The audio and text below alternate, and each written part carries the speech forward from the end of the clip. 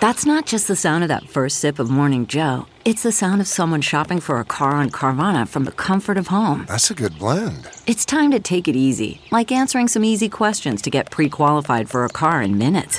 Talk about starting the morning right. Just like customizing your terms so your car fits your budget. Visit Carvana.com or download the app to experience car shopping the way it should be. Convenient, comfortable.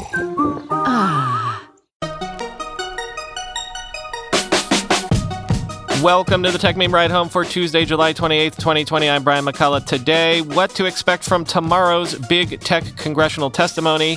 Instagram is trying to woo TikTok stars. Qualcomm has some amazing new quick charge tech.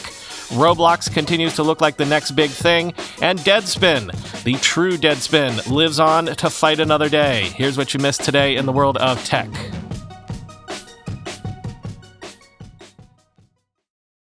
As mentioned, the big congressional grilling of the big four big tech CEOs is tomorrow, and things like this might get brought up, you would think. Sources are telling the New York Times that Airbnb and ClassPass were two companies that never had to worry about paying that 30% Apple App Store commission. But then the pandemic hit, and both companies began offering more online virtual experiences, and guess what? Apple came calling and asked for its cut. Quote, ClassPass built its business on helping people book exercise classes at local gyms. So when the pandemic forced gyms across the United States to close, the company shifted to virtual classes. Then ClassPass received a concerning message from Apple. Because the classes it sold on its iPhone app were now virtual, Apple said it was entitled to 30% of the sales, up from no fee previously, according to a person close to ClassPass who spoke on the condition of anonymity for fear of upsetting Apple. The iPhone maker said it was merely enforcing a decade-old rule. Airbnb experienced similar demands from Apple after it began an online experiences business that offered virtual cooking classes, meditation sessions, and drag queen shows, augmenting the in-person experiences it started selling in 2016, according to two people familiar with the issues. Both Airbnb and ClassPass have discussed Apple's demands with House lawmakers' offices that are investigating how Apple wields its control over its App Store as part of a year-long antitrust inquiry into the biggest tech companies, according to three people who spoke on the condition of anonymity to discuss private conversations, end quote.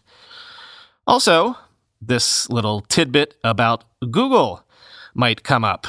The Markup did a study that came out today of more than 15,000 of the most popular queries on the Google search engine and found that Google devoted fully 41% of the first page search results on mobile devices to its own properties and services. Quote, Google's decision to place its products above competitors and to present answers on the search page has led to lawsuits and regulatory fines. A number of websites said it killed their revenues and their companies. Founders of both innovative startups and companies that had been around for a decade or more told the Markup that once Google started placing its product first, they didn't stand a chance. Travel research firm Skift wrote in November that the entire online travel industry is suffering. Quote, the fact that Google is leveraging its dominance as a search engine into taking market share away from travel competitors is no longer even debatable. The choice to highlight its own products has been deliberate. Internal emails unearthed by the European Commission in an antitrust investigation show Google staffers discussing the need to place its comparison shopping product at the top of the search results to garner traffic. An email the following year noted traffic to the retooled product had more than doubled from 4 million to 10 million visits, and, quote, most of this growth is improved Google.com integration, end quote. Sally Hubbard, an expert on antitrust and technology companies with the Open Markets Institute, said Google's decisions in search have huge implications. Quote, imagine you go to the library and the card catalog is picking and choosing what book to get based on what makes the library the most money, end quote. And we've discussed previously the idea of Facebook acquiring competitors. Quoting the Washington Post, some of the evidence lawmakers have amassed is set to be furnished publicly for the first time Wednesday. Representative Pramila Jayapal, one of the panel members who will question the companies, said a few of the documents evince a copy, acquire, kill strategy on the part of tech companies to buy or suppress potential rivals. The Democratic lawmaker said the committee has seen some, quote, very specific language from top-level executives about that, but she declined to offer specifics, end quote. And, of course, we've discussed at length questions about Amazon competing with other companies that operate on its very own marketplace platform. So all of this is a taste of what I think we're going to hear tomorrow. I think the overall thing to understand about these hearings is not that all of these companies are venal, though they all are to one degree or another.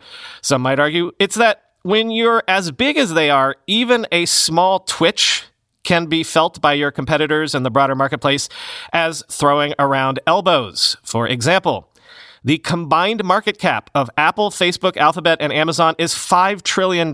Their combined 2019 revenue was $773 billion. And they have a combined reserve of $420 billion in cash. They could effectively buy out all of their competition. That is not each other, of course.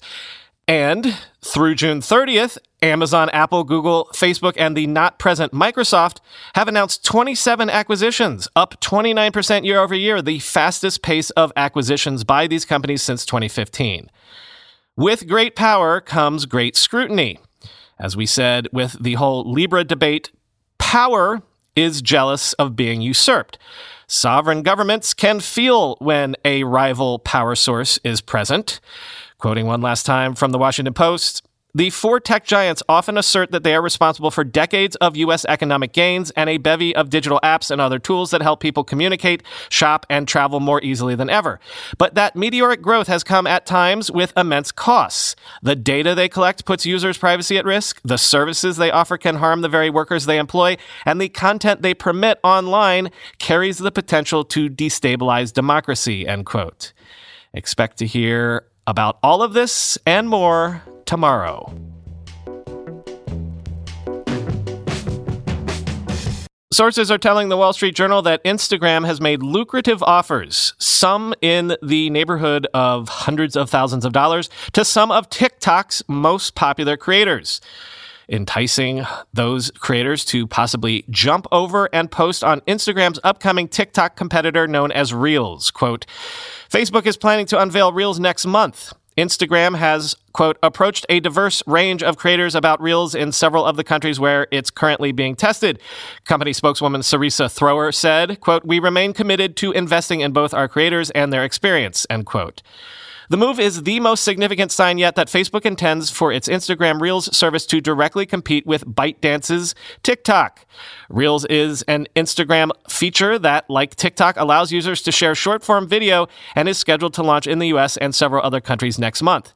The Instagram overtures to creators are the latest in a continuing back and forth between the two social media giants. In recent years, TikTok has flooded Facebook and Instagram with ads, targeting their users on the home turf of the social media company. To counter the Instagram push, TikTok announced a $200 million fund on Thursday that will help creators on the platform, quote, realize additional earnings that help reward the care and dedication they put into creatively connecting with an audience that's inspired by their ideas, end quote. Facebook also isn't alone in seeking to offer its own alternative to TikTok, which has skyrocketed in popularity among younger users, with 70% of 10-year-old girls with smartphones in the U.S. using the app in 2019, according to Jimmy, an app for parents that measures the smartphone habits of children. YouTube also said last week that it is testing new features that resemble video options available on TikTok, end quote.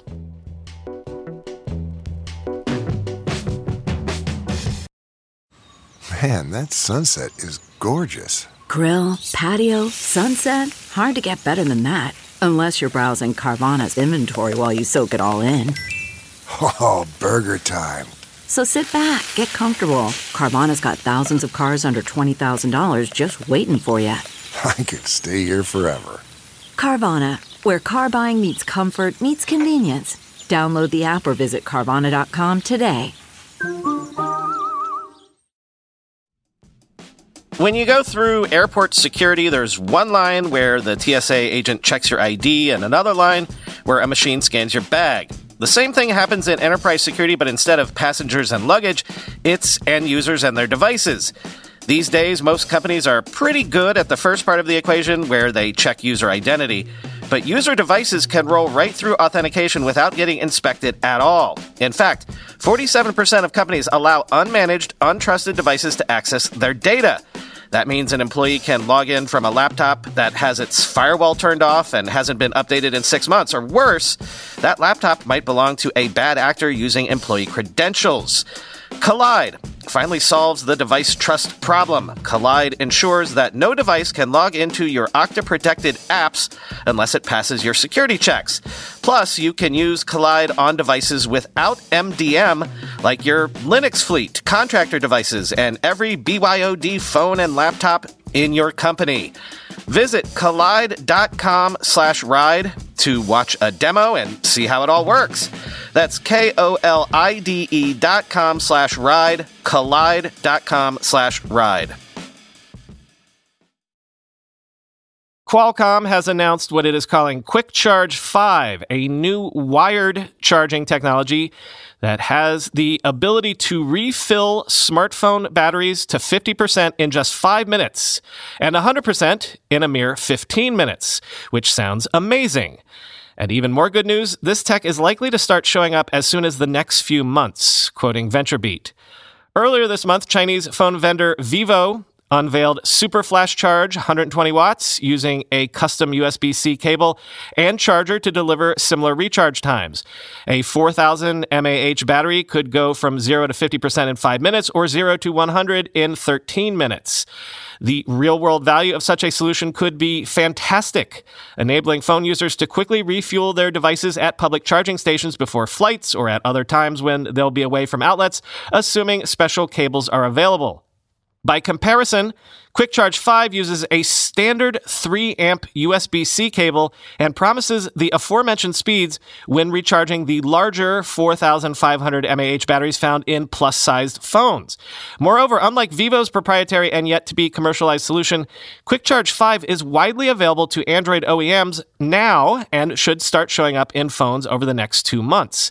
That's why Qualcomm is billing Quick Charge 5 as the, quote, first commercially viable fast charging platform to support more than 100-watt charging power in a smartphone. The chipmaker is obliquely referencing both Vivo's solution and the Xiaomi-developed 100-watt alternative that was announced in 2019 but never released, which Xiaomi blamed on thermal issues and rapid battery degradation. Interestingly, Qualcomm says Xiaomi is one of Quick Charge 5's first customers and suggests it has solved the thermal issues, delivering 70% greater charging efficiency than Quick Charge 4 while running cooler by a full 10 degrees Celsius. Some of the performance improvements come from delivering twice the voltage at twice the speed. Accessories will support a range of 3.3 to 20 volts, and they should be safe. There are now 8 levels of voltage protection, 3 levels of current protection, 3 levels of thermal protection, and 3 levels of timer protection within the charging subsystem, enabling Quick Charge 5 to adjust for voltage behavior and ranges, as well as different electrical current and power behaviors, among other factors. The platform can work with 1 or 2 internal batteries at once and is compatible with USB PD power delivery and USB-C standards, while also performing checks to confirm the power input and output characteristics of potentially ultra-fast devices. Quick Charge 5 accessories will be able to deliver top-speed recharging for Quick Charge 5 phones, initially including Snapdragon 865 and 865 Plus devices, while also supporting the prior peaks offered by Quick Charge 2.0 through 4 Plus platforms and other Snapdragon mobile chips. In each case, the wired charging speeds should be multiple times faster than current Qi-based wireless charging, end quote. Yeah, let me underline that. This is a wired charging standard, not wireless, so if phones go all portless in the future, then this won't be as useful. Also, Qualcomm notes that Quick Charge 5 will primarily benefit Android phones, but iPhones 7 and later will be able to take advantage of faster charges, just not full-on quick charge speeds when connecting to these new quick charge accessories. From the Keeping Our Eye on Possible Next Big Things department, gaming platform Roblox says it now has more than 150 million monthly active users, up from the 115 million MAUs that it announced just back in February. So maybe this is also from the helped by COVID-19 department. Also, there's this.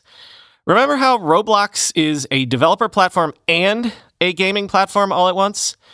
Yeah, well, Roblox also said its dev community is on track to earn more than $250 million this year, up from the $110 million earned in all of 2019. I'll let TechCrunch remind you about how all of this works. Quote, Roblox, to be clear, doesn't build the games that run on its platform. Instead, it offers a platform for developers to build upon, similar to the App Store. Many of its most popular games are free, monetizing as players spend on in-game items using virtual cash called Robux. Some of the company's larger individual games before the pandemic would average over 10 million monthly users, and over 10 games as of February claimed more than 1 billion total visits. Thanks to the pandemic, however, these gaming milestones have significantly increased in size. During the first part of the year, the Roblox game Adopt Me reached 1.615 million concurrent users, over 10 billion visits. A new game called Piggy, launched in January 2020, now has over 5 billion plays. Jailbreak surpassed 500,000 concurrent users during a live event held in April 2020. In total, there are now 345,000 developers on the Roblox platform who are monetizing their games, and over half of Robux being spent in catalog is now being spent on user-generated content items, in less than 12 months after the UGC catalog program began. The more than doubling of Roblox developers' earnings year over year is related to a combination of factors, including the platform's growing game catalog, new development tools, international expansions, and, of course, a pandemic that has locked kids indoors away from their friends, forcing them to go online to connect. One notable factor driving the increased developer earnings, however, was Roblox's recent introduction of premium payouts, which pays developers based on the engagement time of premium subscribers in their game. Through this system, launched earlier this spring, developers earned $2 million in June 2020 as part of this program alone, end quote. And finally today, a resurrection story. I don't know if we ever covered this, but a few months ago, the entire staff of the sports and pop culture website Deadspin resigned en masse when their evil corporate overlords, Geo Media, and the private equity firm that now runs Geo told Deadspin to just stick to the sports and not cover other cultural and political topics. But if you were, of course, a reader of the good old version of Deadspin, then you know that that was the stuff that made Deadspin great. In this era of podcast enterprises, of newsletter enterprises, where small teams, even one-person bands, can have a decent audience and a decent business all of their own without any need for corporate overlordship and meddling, there was a lot of speculation in digital media circles as to how the departed Deadspin talent might land on their feet. Well, it looks like they landed on their feet exactly in the way that a lot of us had hoped, quoting the New York Times. Now, Deadspin's former writers and editors, 18 of the roughly 20 who quit last year, have reunited to start a digital media company, Defector Media, that they will own and operate themselves. Defector Media is scheduled to start a podcast next month and roll out its website in September, its founders said. Tom Lay, a former features editor at Deadspin, will be the editor-in-chief. The business side will be led by Jasper Wang, a former Bain & Company employee who said he had been an avid Deadspin reader since age 19. Defector's founders said the company had no outside investors and each employee has taken a stake of roughly 5% in the venture. Unlike Deadspin, a free site that relies on ads, Defector will offer subscriptions at $8 a month, with an annual subscription available at a discount. The 19 staff members will be paid as the money comes in, and they can vote out the editor-in-chief with a 2/3 majority. They will also own their own intellectual property, meaning they will get the money if Hollywood shows an interest in their work for Defector. If you're going to take a moonshot, you might as well do it exactly the way you want to, said Kelsey McKinney, a former Deadspin writer who has joined the new company, end quote. Ah, yes, workers of the world, at least the digital media world, unite and take over the means of production. Can't help but root hard for these folks. An easy subscribe for me once this all gets rolling, because Deadspin, the good Deadspin at least, was always a must-read for me.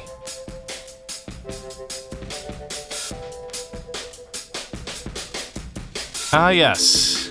I forgot how many things a puppy can get into, how many things a puppy can destroy. Yes, it is like having a brand new baby in the house once again, and I'm sleeping like I did when we had a newborn, but still, it's fun all in all. Talk to you tomorrow.